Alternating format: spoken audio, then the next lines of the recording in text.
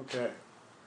First of all, I'd just like to say that this isn't anything that I've come up with.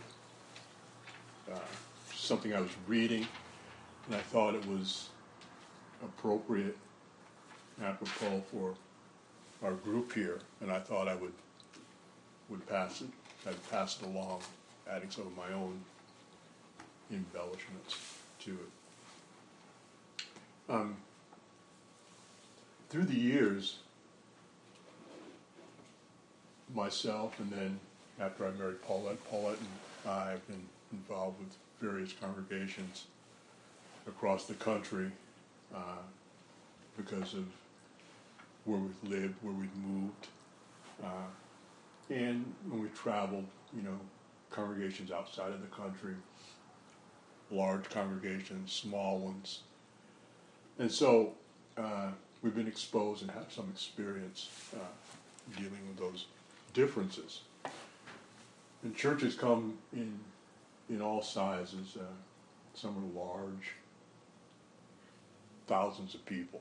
I've never been a member personally of a church that numbered in the thousands, but they're there, even tens of thousands. And some are small. A church could conceivably be two people meeting in an apartment together. So churches are different, a lot of different ways. Looking statistically at what a church is in terms of size, a small church is considered less than 200 members. And that's 80% of the congregations out there, so it's a large amount.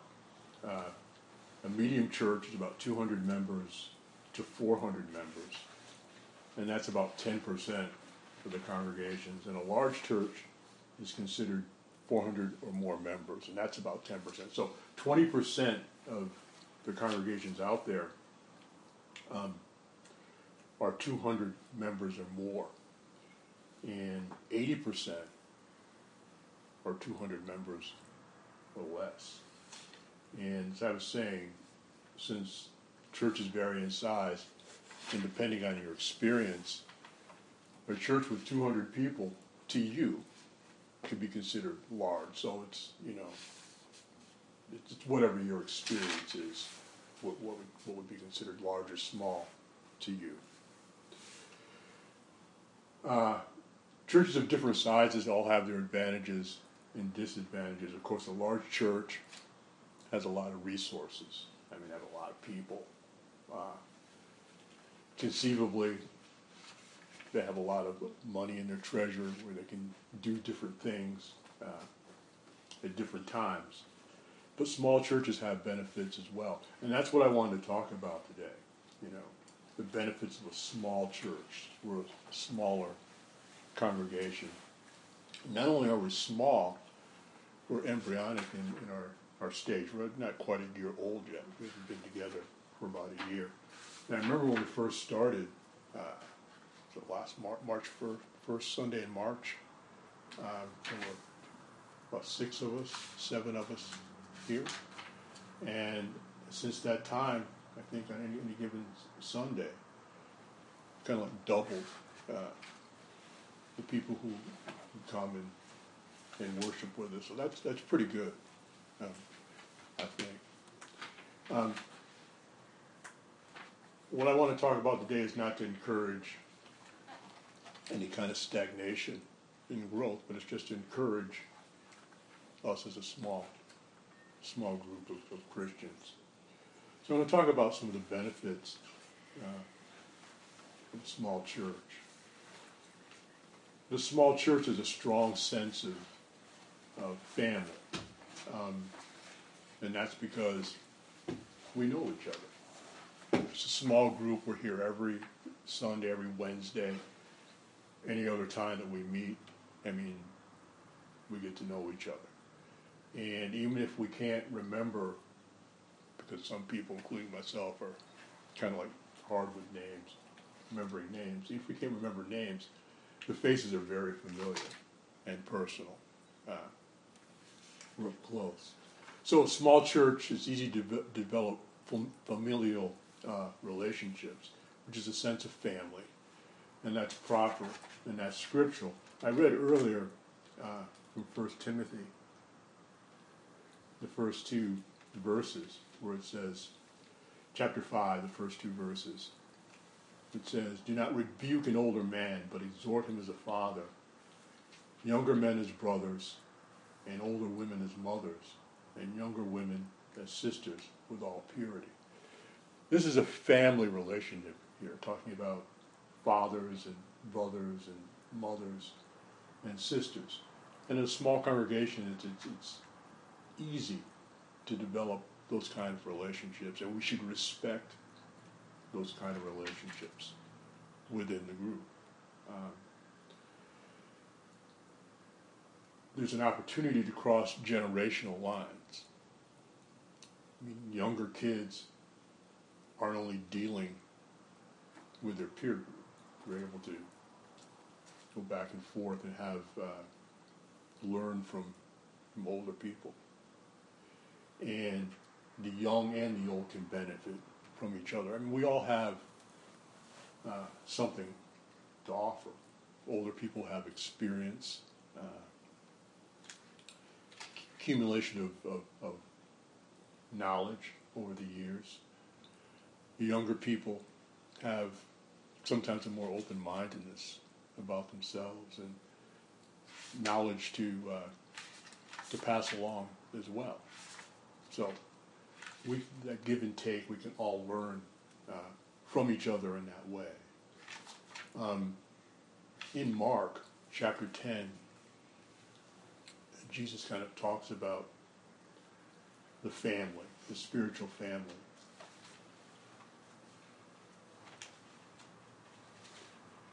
Mark chapter 10, verses 28 through 30. It says, "Then Peter began to say to him, 'See, we have left all and followed you.' So Jesus answered and said, 'Assuredly I say to you, there is no one who has left house, or brothers, or sisters, or father, or mother, or wife, or children, or lands for my sake and the gospel's, who will not receive 100-fold now in this time, houses, brothers, and sisters, and mothers, and children, and lands, with persecutions, and in the age to come, eternal life.'" So, we are a family. We're a spiritual family. As a church, we'll face persecutions. As individuals, we'll face persecutions. But in the end, the reward of eternal life. In a small church, there's a lot of opportunities to grow. Small church or large church, it doesn't matter. There are roles to be filled. Okay? And whether it's a small church or large church, if you're going to worship, you need a song leader. Doesn't matter if it's 10 people or 10,000 people. You need someone to lead singing. You need someone to lead appropriate prayers. You need someone to preach. And you need people to pass out the help of the Lord's table. Doesn't matter what size the church is. The difference is the ratio to the jobs and the members is higher at a smaller church, because we just simply don't have the pool that a larger church has, and that was evident this morning. It's me and Josh, and Josh is virtually doing everything, all the prayers almost. So there's an example right there. It's more likely that we're going to be used. If we're in a smaller church, there's the opportunity. In a large church, they usually have a lot of men who are willing to do things, and so there's a large rotation. You might be at a large church and might not ask to do anything for a long time. You might ask to say a prayer on a given Sunday. You might not ask to do anything again, maybe for months. Okay, but a small church, those willing to serve more frequently are used. Sometimes, mostly out of necessity, but sometimes out of design. Some people are specifically good at doing things than others, and so they're going to be used more in that area. But if you're working in that capacity, you're going to learn, right? You learn by doing. So at a smaller church,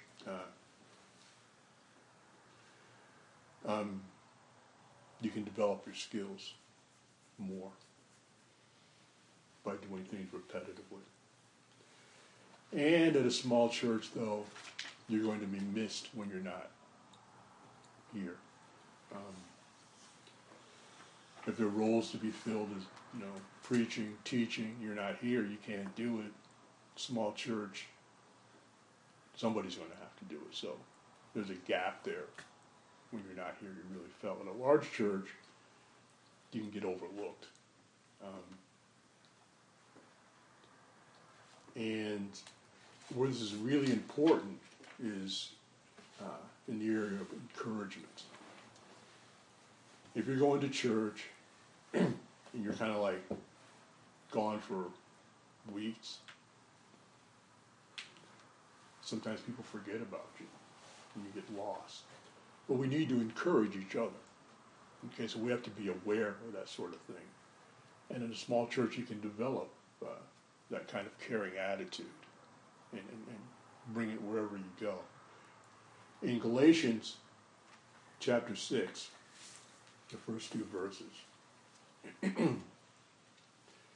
it says, "Brethren, if a man is overtaken in any trespass, you who are spiritual, restore such a one in a spirit of gentleness, considering yourself, lest you also be tempted. Bear one another's burdens, and so fulfill the law of Christ." So we're to bear each other's burdens. And at a small congregation, it's easier to do that because we can be more acutely aware of what's going on with each other. And so we should develop this kind of attitude while the opportunity is there.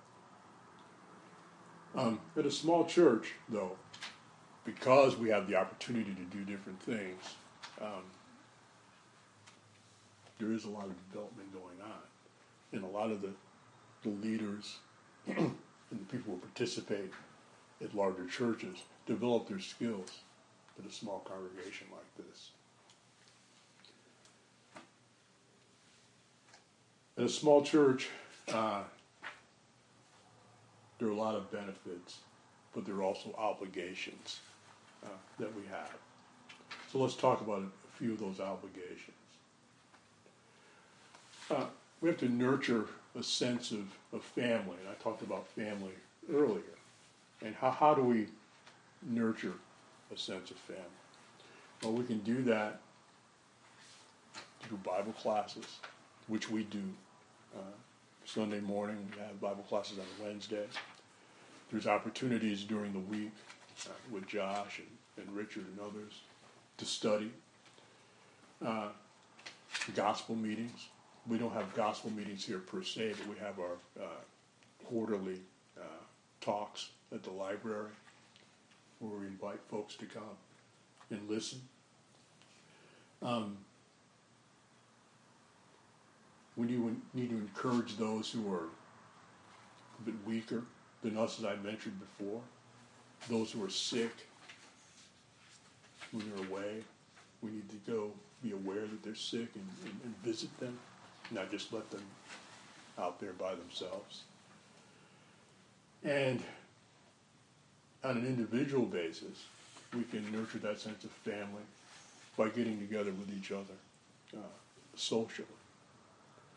So congregationally, we can do things through Bible class, through services, through outreach, working together, doing things, and individually, by being together socially. As a church, we need to provide opportunities for growth. Evangelism, teaching the lost the word. I mean, that's what we're supposed to be doing. But sometimes I think, well, it kind of swings both ways. Some churches have been accused of locking themselves in their building and being kind of closed off. Others put a lot of emphasis on evangelism, but I think it should have a balanced approach. I look at it like college recruitment. If a university is recruiting someone to go to their school, and then that person accepts the invitation to come to their school, the university is just not going to have the student just wander around unattended. There's going to be some sort of organization. There's going to be some goal. The goal is actually a degree. It's the same with the church. You evangelize somebody, they accept the word. You're not just going to send them off to church without an opportunity to grow. That's what the church is for. That and worshiping God. So it's an important thing. It's something that shouldn't be put to the side. So we should be training those willing to learn more. Okay? And we can do that by providing opportunities for people to learn how to teach others. There's classes on serving in public worship, showing people the appropriate way to lead singing. We've done that here. We've had people come here and speak about song leading and different things. Preaching and teaching, there can be instruction on that. And, there's opportunities for the ladies too. It's just not like a man's thing. There's ladies' classes, teaching ladies and teaching children. And it's not just about, oh, well, I'm a woman, so I teach other women, I teach children. I remember when I was in public school, I don't remember having a male teacher until I was close to adolescence. It was fifth grade, I think. I had my first male teacher. When I was coming up, all through the grades, they were all women. So that's important. Teaching kids, helping them develop when they're young, giving them a foundation. And if you're going to teach someone how to do something, if you're going to teach someone how to teach a class or to preach or to lead singing, they have to have the opportunity to do it. So, guys who are willing to preach, willing to lead singing, willing to teach classes, those opportunities should be there. They should be encouraged to do it once they learn and understand, how to do it. And the women as well. We teach them how to, a class and how to lead a class and teach kids and ladies' classes. They should be encouraged to step forward and lead and teach themselves, not just to sit back and, be taught all the time. And I like the idea, since we've been here in Georgia, this congregation and where we were before, where there's just not just one man preaching every week. It's kind of like a rotation that goes around. And I think that's good. It gives people opportunity to grow and to learn, and for the audience to hear different voices, different points of view on things. 2 Timothy chapter 2, verse 2. And the things that you have heard from me among many witnesses, commit these to faithful men who will be able to teach others. So Paul's instructing Timothy that, you've heard it from me, you teach others, and they'll go out and teach others. So it's kind of like a link. We have that responsibility.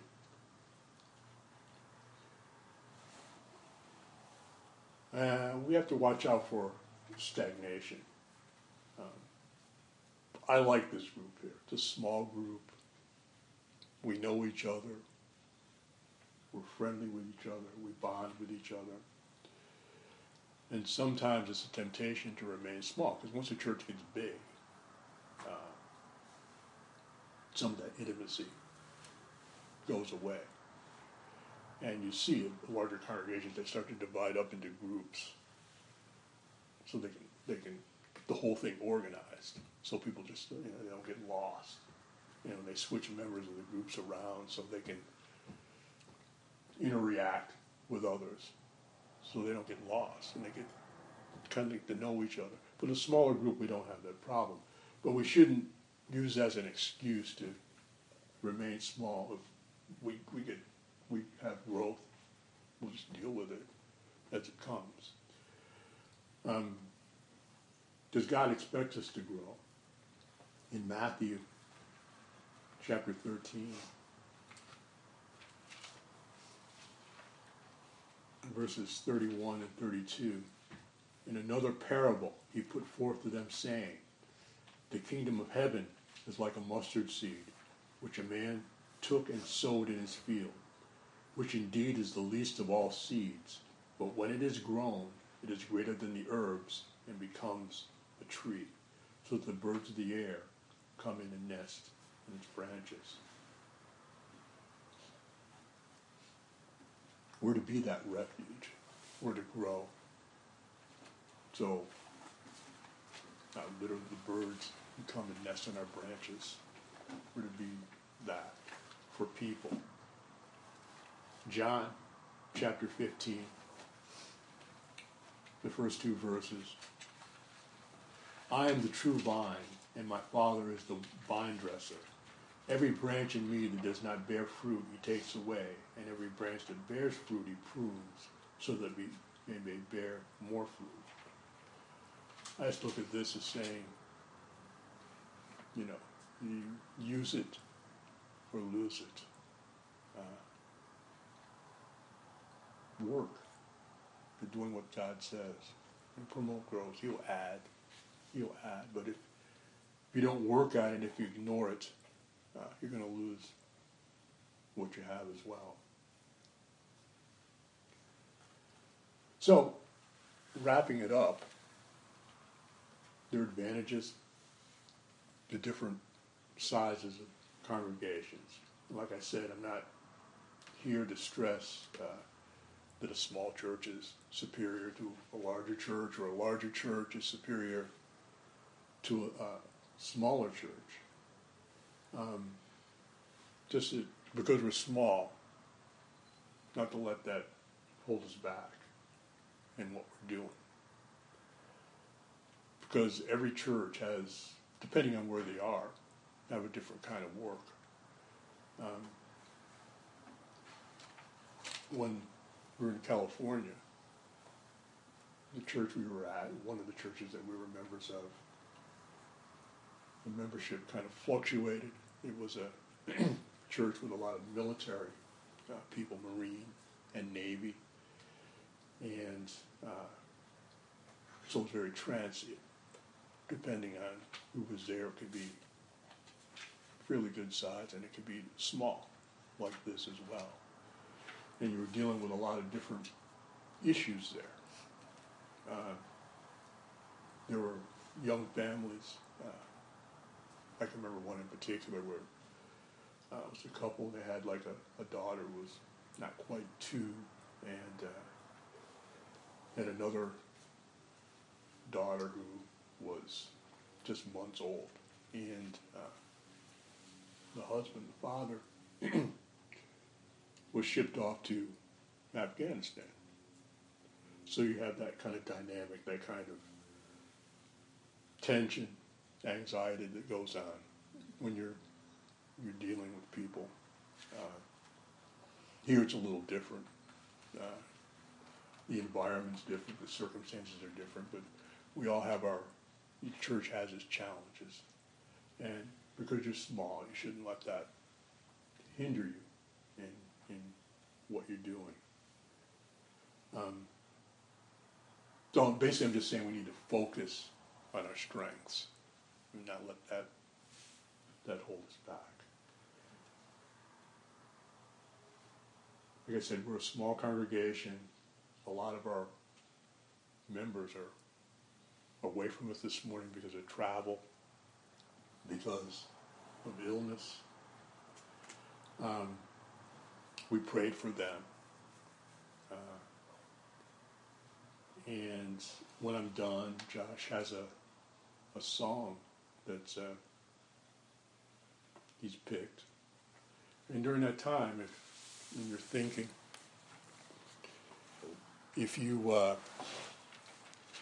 need any prayers, you need the prayers of the congregation, or you need to talk with someone about your status in terms of being in line with what Jesus wants for us, you can talk to us, ask for prayers, so we can consider this as you sing.